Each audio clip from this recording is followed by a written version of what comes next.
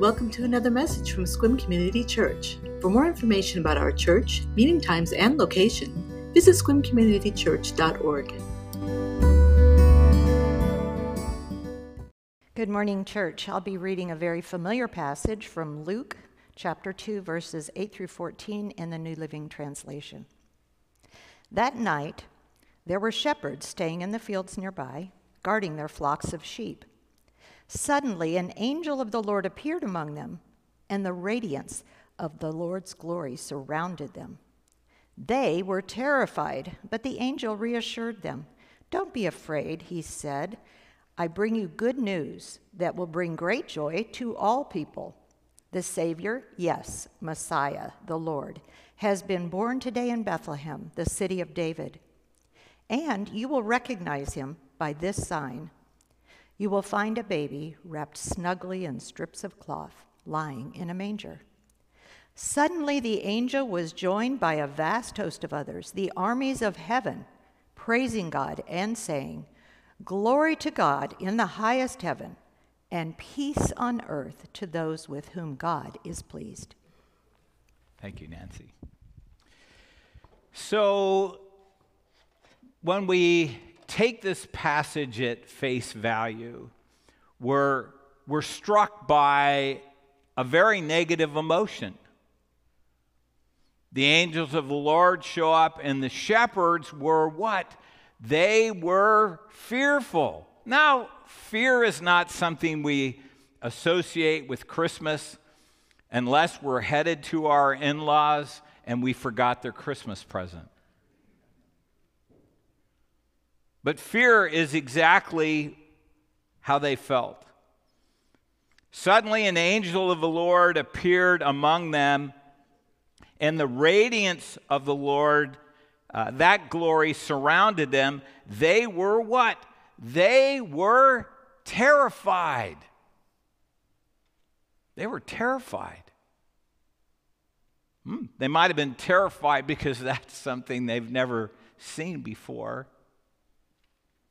They might have been terrified in terms of being in the presence of something that is clearly a God event, and perhaps they feel a little unworthy. They're terrified, they're afraid. And of course, the angel of the Lord tells them, don't worry, I'm not here to kill you. I'm here to give you good news. No, don't be afraid. Fear, it's a true emotion. Most of the fear we experience is not helpful to us. You know, a little fear is motivating. There are certain things that we ought to be afraid of.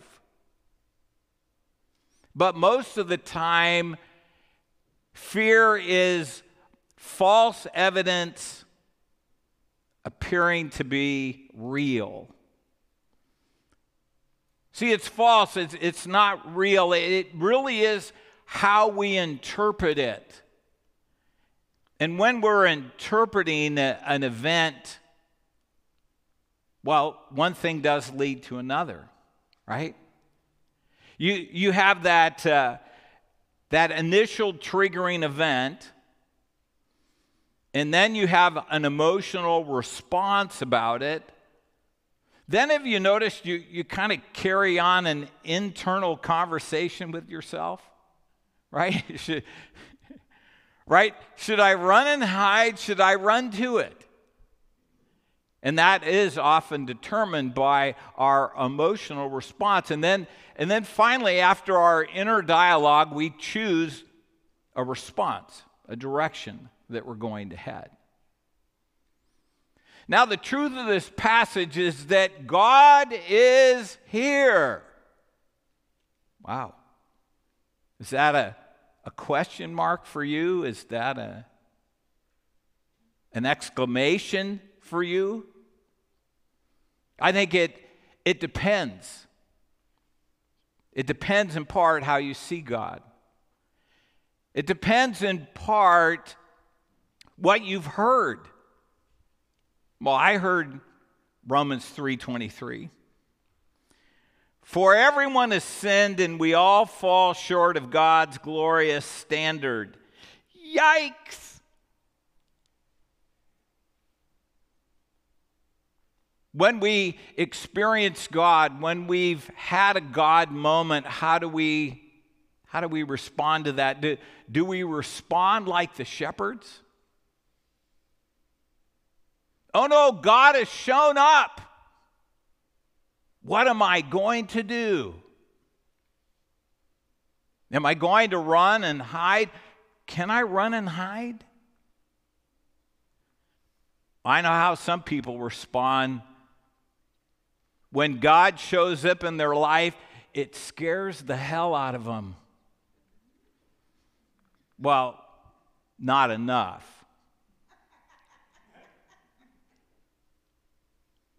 But they don't see that as a good thing. Man, they stay away from a church. They don't even like Christmas. They're not sure. They know inside of themselves that they fall short of God's glorious ideal, and He's going to get me. Well, isn't that how the shepherds responded? They were afraid. They weren't sure whether they were going to make it out of there alive. And what we need to hear is the same thing that the shepherds heard. That God is here to help. God is not here to condemn. That the birth of Jesus Christ is not a condemnation to us or the world, just the opposite. It is good news. Good news. John 3:16 and 17. For God loved the world so much that He gave His one and only Son, so that everyone who believes in Him will not perish, but have everlasting life. God sent His Son into the world not to condemn the world, but to save it through Him. See, God came to be for us, not against us. See, Jesus coming, and in His coming, we're actually able to know the real God. The real God, not the God of our imagination or our fears and apprehensions. Right? What comes to mind first when you think of God? Is that a good thing? Is it a bad thing? Is it an indifferent thing? Is it a picture that wants to bring the God of the Bible into sharp clarity, or are we trying to make it fuzzy so that we can discount it and hide from it? Now, I know some people have a bad view of God. I was raised in a tradition where seriously, I was afraid of God, and it did scare the hell out of me. I wanted to get into heaven because I was afraid. I was afraid.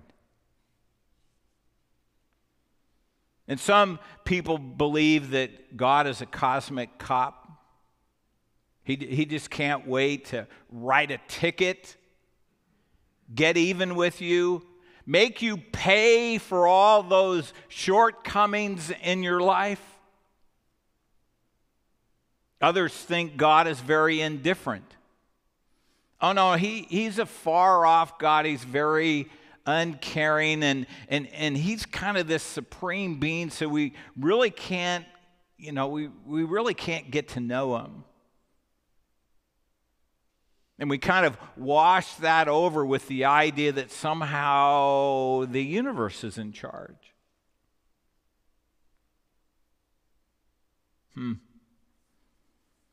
Is God far off and uncaring? Yeah, that's not what we learn in our passage today, do we? We learn just the opposite, that God truly cares about us. How do you see God? Here's a list for you. If you want to know the real God of the Bible, then you realize that this God is all-powerful, all-knowing, all-present, all-loving. You know, it's funny, we don't always get to that last one. Let's see. God is all-knowing. That means he knows everything bad about me. And so when God shows up, I feel like I need to run and hide, because he knows all the bad inside of me. And he's clearly all-powerful. I mean, the last time I checked, he's way more in charge of things than I am. And if he's so powerful, which he is, what do I do when he wants to turn that power against me? I can't get away from him, so I guess it doesn't do any good to run and hide. At least that's how the shepherds responded. They were startled. You ever notice how you can't run when you're startled? Oh, there's a moment after that you experience fight or flight. But when you're truly startled, you're neutral, you're stuck. It's only after that we decide whether we can run and hide from God, which we know we can't. He's the Alpha and the Omega, the beginning and the end. And I believe that we have to wrestle through our negative implications of the character and nature of God before we really get down to the love part. In fact, I know people have trouble reconciling the natures of God. Gee, if he's so in control and he's everywhere and he's loving, then why do we have all of this evil in the world? Man, that's a great question. In fact, that might be one of the best questions. It's way better than how many angels will fit on the head of a pin.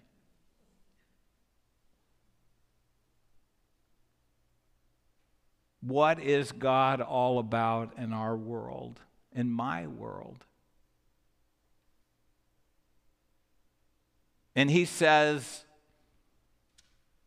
you started out in pure love, and at the end of the day, in eternity, you'll end up in all love.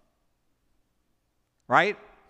Heaven is a place of goodness, beauty, and truth, and as we see them in this world, they become signposts to eternity.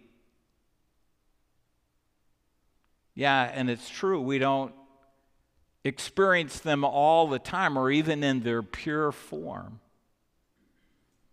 But every once in a while,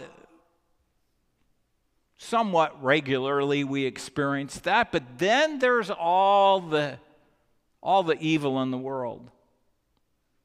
Wow, what we can do to one another as human beings, it's staggering.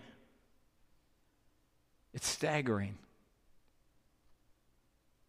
How we can influence another person in such a negative way, hurt them, shame them.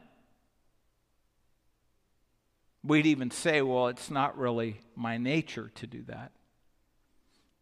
And ultimately, it's not the nature that God created.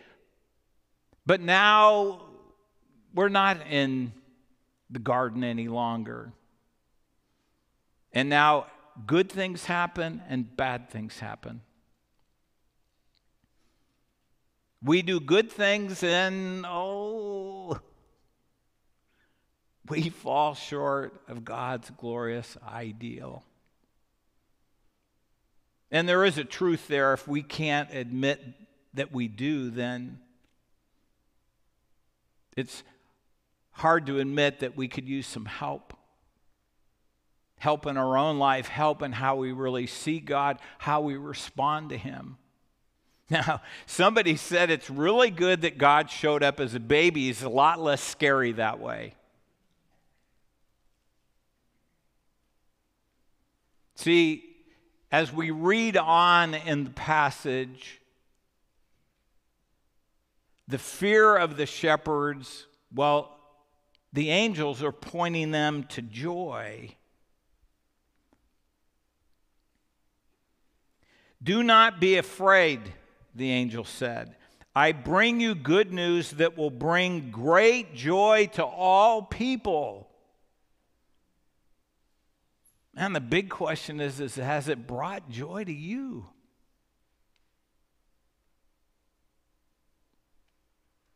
See, Jesus came to move us from fear to joy. From being dead spiritually to being alive. John knows. Listen to what he says. This is real love. Not that we love God, but that He loves us. And He sent His Son as a sacrifice to take away our sins. Yeah, real love is sacrifice, isn't it?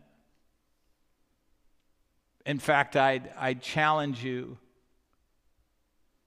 Where has there really been love in your life as you've expressed it that it didn't have some sacrifice in it? Right? If you want to see the most beautiful vistas in life, what must you do? Well, you could get in a helicopter if you're really rich and fly up there. But you know what we have to do? We have to do the hike. We have to put in the effort. We have to sweat a little bit. In fact, we might even hurt a little bit. But seeing that vista, it just makes up for all of it.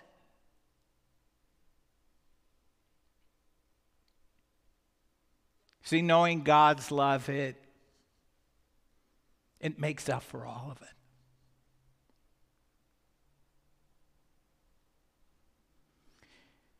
It does give us a hope. Gives us hope.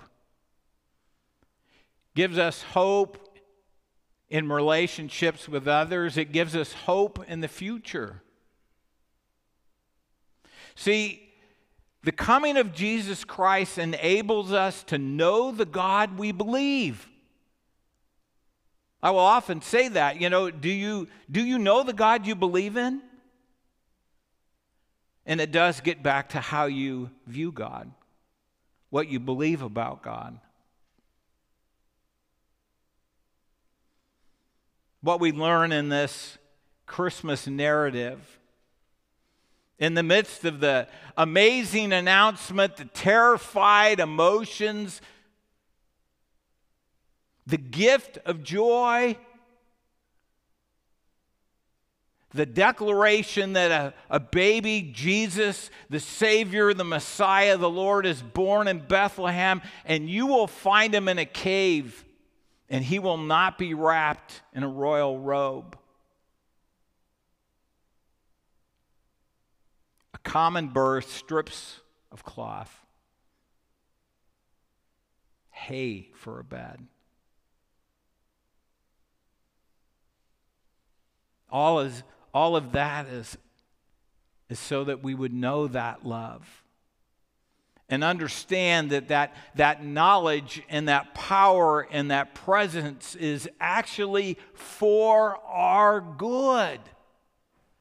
It's wonderful, it's heavenly that God doesn't keep that to Himself.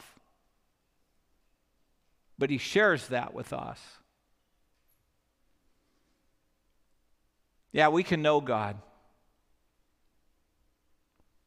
A part of the Christmas narrative is to realize there are a few things to know. Yes, God loves you and God does have a plan and a purpose for you, and it is good, even in a bad world, even when we do bad. Now, I believe some people think they have to know more than they really need to know.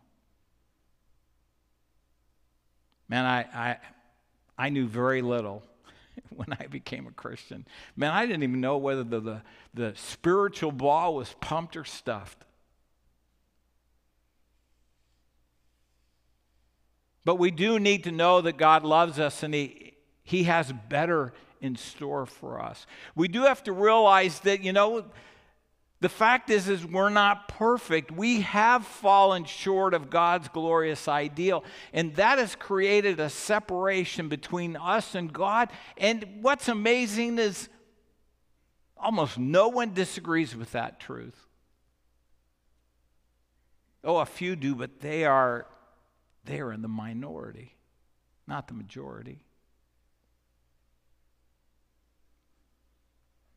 And through God's forgiveness, Jesus' sacrifice on the cross, we can be in relationship with God. We can know that love, and we can know it for all eternity. And it's true, it's an all-knowing love. It's a powerful love. Thank God it's an ever-present love. And it's an unconditional love. See, the response of the shepherds and of us is, well, what are we going to do about it? Now, I'm like you. If a whole bunch of angels showed up, right? If Jesus stood at the end of my bed, yeah, I've seen angels show up. I haven't seen Jesus at the end of my bed. But when I've been in bed, I have heard him.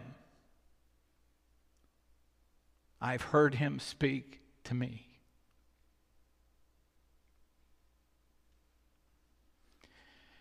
We got to believe we can't know everything, right? We don't know everything about anything.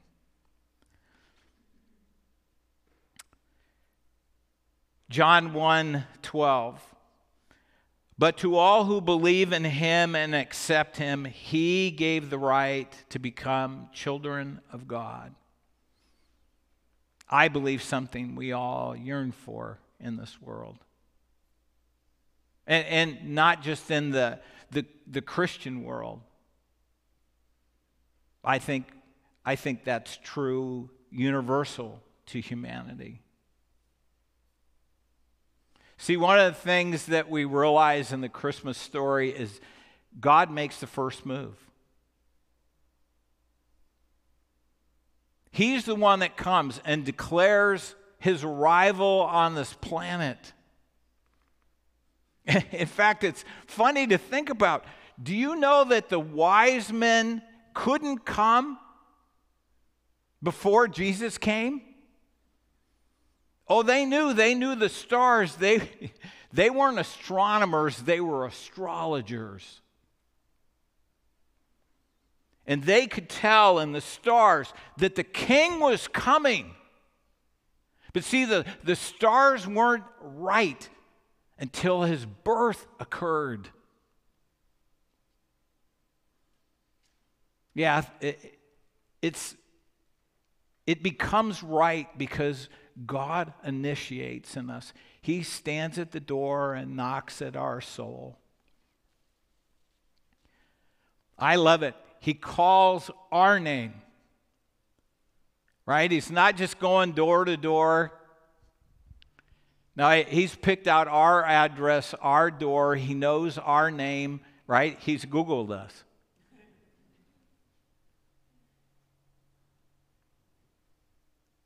And he comes and gives us the greatest invitation we will ever receive. Just open the door. Right? He's a loving God. He does not kick down the door of our soul. And he doesn't say, throw the door wide open. He just says, just open it a crack.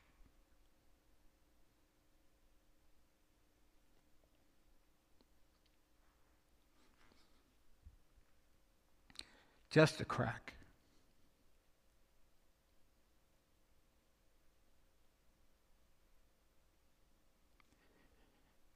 He'll do the rest.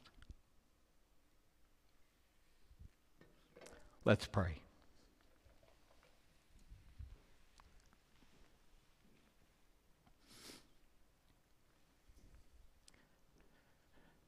Lord, it's true that it's it's hard to be afraid of a baby unless you're a first-time parent. And we're thankful that you came with an announcement that we don't need to be afraid, but just the opposite. What we have always been looking for in life has arrived. And we're so thankful for that. We're so thankful that you correct our misthinking about who you are, our caricatures of who you are. That you speak and act through our efforts to diminish and diffuse the truth and the reality of your arrival. Lord, we're thankful that you choose us. And that to be chosen by you in our belief and acceptance of you, that we do become your children, and to be a part of your family is a forever family. What eternity will be like. Wow. Yeah, that's worth celebrating. Celebrating this Christmas season. Celebrate each and every day. Lord, thank you for your all-knowing, all-powerful, all everywhere, unconditional love. And we pray these things in your name. Amen.